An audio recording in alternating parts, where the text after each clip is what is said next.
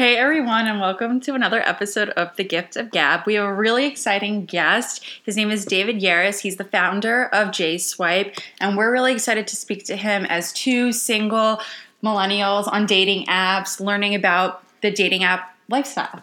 Yeah, so welcome. Thank you for joining the show today. Hello, of course. Thanks for having me. Thanks for being on it. I think we want to start out by having you tell us and our audience a little bit more about yourself and how you came up with JSwipe. Okay, let's see. Well, we can start with the end, or your second question. I jokingly say that I believe that any Jewish person on Tinder early, thought of JSwipe. It's just that we, executed quickly and, well, thank God. And so, now I guess broader background, I grew up in Miami Beach, Florida. I went to a small school in Boston called Babson, specific for entrepreneurship. And then I moved to New York City in 2010 for a dream job and to meet a nice Jewish girl. I moved to the Upper West Side because I was told that that's where they all lived. And I had a really interesting and, fascinating experience there for a few years. But ultimately, that's definitely part of the motivating ideas and reasoning for what I felt JSwipe would be useful for, which is connecting single Jews, millennials across a community, across a city, or across the world. That's amazing. We are active users, so thank you for your service. Thank you for being there. Before kind of thinking about JSwipe, were you on any dating apps? I know you mentioned Tinder, but were you on, or maybe dating apps weren't huge before you created JSwipe? It was definitely in the early, let's call it the early days of mobile dating apps. Yeah. So Tinder was out. I'm sure there were a couple others out there, and definitely I was on them. Mm-hmm. But being on them was fun, and it was new. It was sort of just a whole new way of connecting. But if finding someone of the same faith or interest or background, etc., is important to you, it wasn't exactly efficient, effective, or responsible, because maybe you get distracted or end up not being as responsible with two people, both your and the other party's time, and whatever it may be. And so I thought that it was a breakthrough, super innovative way, Tinder, and technically the people, even though we all think that Tinder is really the people who invented the swipe, I think I've been told that it's actually Grindr that was maybe first out with that. I'm not sure. But it really disrupted the way that people connect for a variety of reasons, and that wasn't available for the Jewish world. So my intention at the time is to take the latest and greatest in dating and connection technology and then, apply it through a Jewish lens. How do you see dating apps changing in the future? Because now there are so many.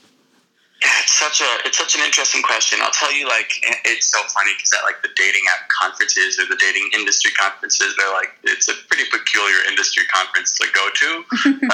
And there's all this talk, about, VR where you can go on a virtual reality date. I'm years away from that being any of us really putting on goggles and going on a date. That would be insane. I would do it. Video where you can if you're either maybe video a la FaceTime, but some type of dating experience through video, which again, it's an interesting concept, but one of the main challenges, because we've talked about a bunch of these things internally, one of the main challenges with something like video is that one of the beauty of dating apps is that you could be comfortable anywhere, in your pajamas, watching Netflix, on the subway, whatever. You don't need to get your hair did to go on a dating app and connect with people. Versus if you were on video, I think people would be a lot more conscious of all of that stuff. And so it's a cool concept, but I don't see it really coming to life. I'll tell you that my hope for the industry overall is that dating apps have done a lot of good, and there's hundreds of thousands of marriages and couples and people connected through technology, but they've also done a lot of they've done a whole slew of new challenges that we're all faced with some that are either of, some that we're still, becoming aware of. And I think what is the most important thing that happens, and at these conferences, and it's kind of my like rally cry that I hope people get behind, is that all of these apps, all of these dating apps, like help you get more dates.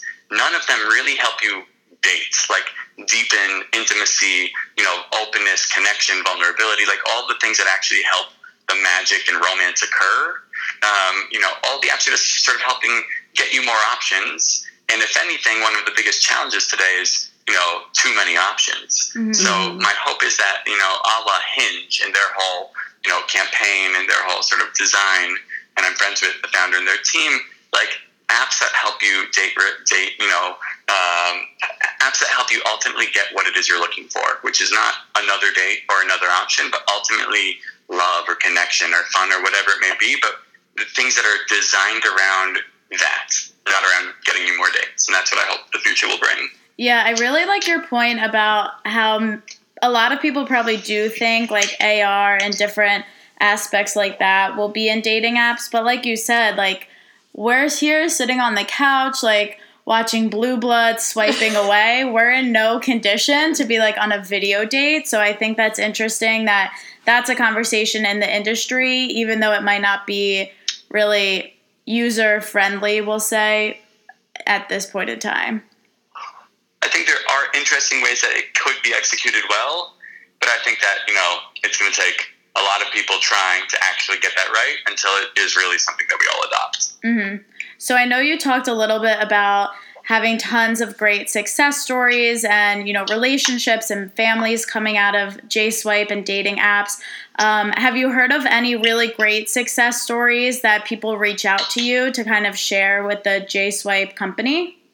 Oh, for sure. So we have, we all the time, and for sure over, the years, we've started to get more and more in as people have been, I guess, dating for longer and longer since J-Swipe's been out. But there's tons. I mean, there's thousands and thousands of stories. My favorite personally are the ones that are like so totally out there that never would have been possible had it not been for, technology or for, this type of connection. So, when someone who lives, in Manhattan on the Upper West Side connects with someone who lives in like, Murray Hill, that's beautiful and super cool. And I do love, obviously, that's happening. But what blows my mind are the stories where like, he's from Tel Aviv, she's from Australia. They were both swiping globally. They matched, they started, chatting, then they started FaceTiming, then someone visited someone else and like fast forward, married.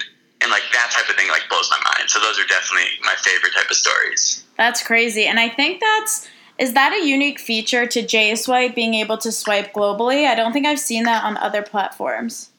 Yeah, it's. I think it might be, and one of the reasons why is likely because when we've done had lots of conversations with our community and young Jewish singles, the affinity, like the interest in finding your person wherever they may be, it expands much more broadly to I guess other parts of the world, other cities, other whatever, than other apps that are kind of like, let me meet the people around me and like get to know my community or my neighborhood. No, yeah.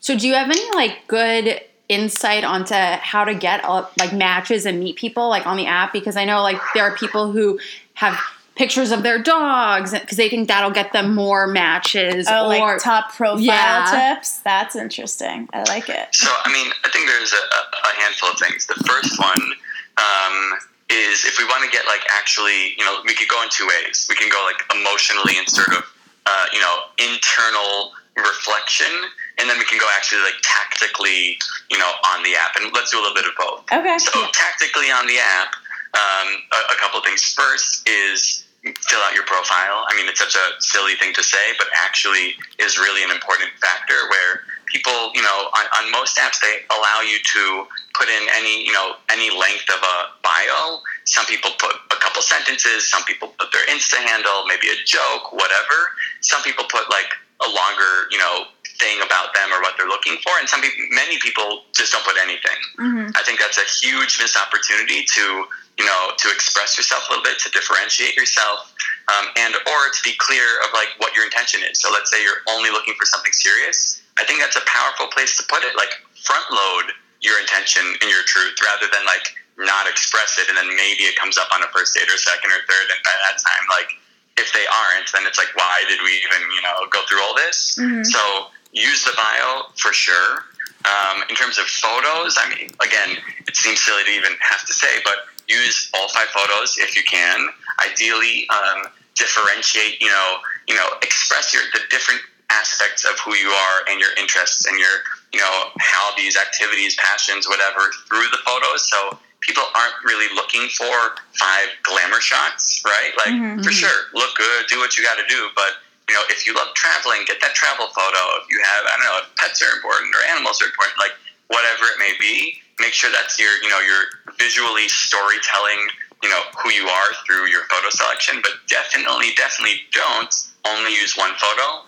I see a handful of these, and it's like automatically people think that it's a fake profile if it's only one profile, only one photo. Even 1 or 2, it's like, why do you only have 2 photos? Like, right. Is there something I'm missing, So that type of thing. That's funny you bring that up. I actually recently on dating apps, I would start by saying compliment or roast, and then people can choose if they want a compliment or want me to roast their profile.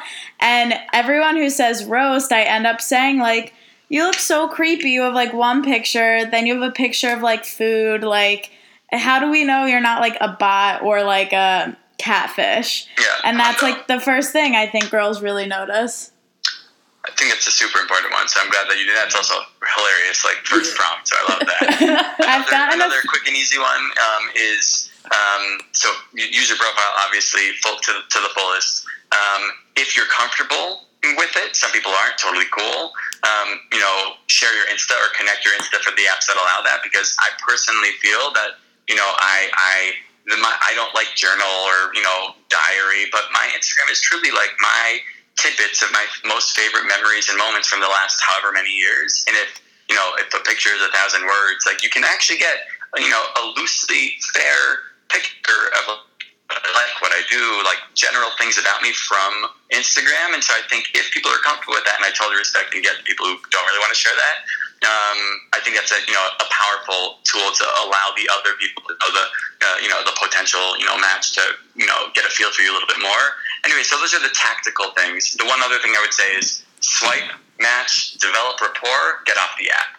Right? No one's looking to have a pen pal. Definitely not on the app. And even like once you get to text, like no one just wants to text back and forth. So in my mind, the best practice is like get the level of banter that you need in order to feel comfortable either asking the person out or saying yes and showing up.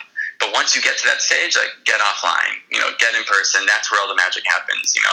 So that's the app stuff. And then in terms of finding love or opening yourself up to really call in the person you're looking for, I think there's 3 core steps. Step 1 is get very clear about what it is you are looking for.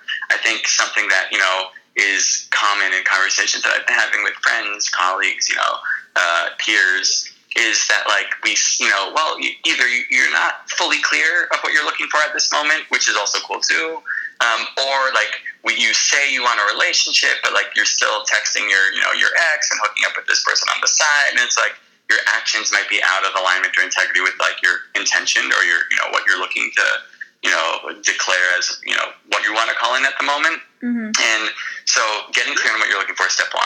Step 2, clear space, because you can't really have a clear mind or energy or really even just energetically feel open to others, or when you meet them really feel like something will be blocking the possibility there if you're still having if you're still like on rotation with various people you're hanging out with, and if your space is either physically and energetically full with like other or distraction or not that. So get clear on what you're looking for, clear space, and then lean in. Right? It's going to be scary. It's going to take some vulnerability. So many people show up with layers of, self-protection and defense mechanisms to prevent ourselves from getting hurt. But when you show up with that, then there's this like whole gap of space between you and the other person that you're creating that really almost from jump prevents the intimacy and magic to even be possible. And so lean in when there's that spark of like, when that spark, you know, arises at whatever level it is, like, what is it? Fan that flame a little, you know, like explore that rather than like, I don't know, either don't explore it or like keep it there, but maybe still also, you know, continue your other options, still whatever it may be. Yeah. Take the bold move and actually give it a shot. And those are my main thoughts about tips for dating apps and, you know, sort of swipe culture. Yeah, that was really helpful. Hopefully this enlightens some of the listeners. I need to update my app for sure. We're going to update our profiles. But no, this was really, really insightful. Thank you so much for doing the podcast. We loved having you on and can't wait for our listeners to listen in. For sure. It's an honor to be here. Thanks so much. Thank you. All right. And best of luck. Let's find you that love, you know? Yeah. Thank you so much. Have a good evening. Absolutely. You too. Bye-bye. Bye. Wow. I learned a lot about dating apps. I'm enlightened. I gotta update my profile right now. Thanks for listening in and tune in to us next week as we gab about more stupid shit.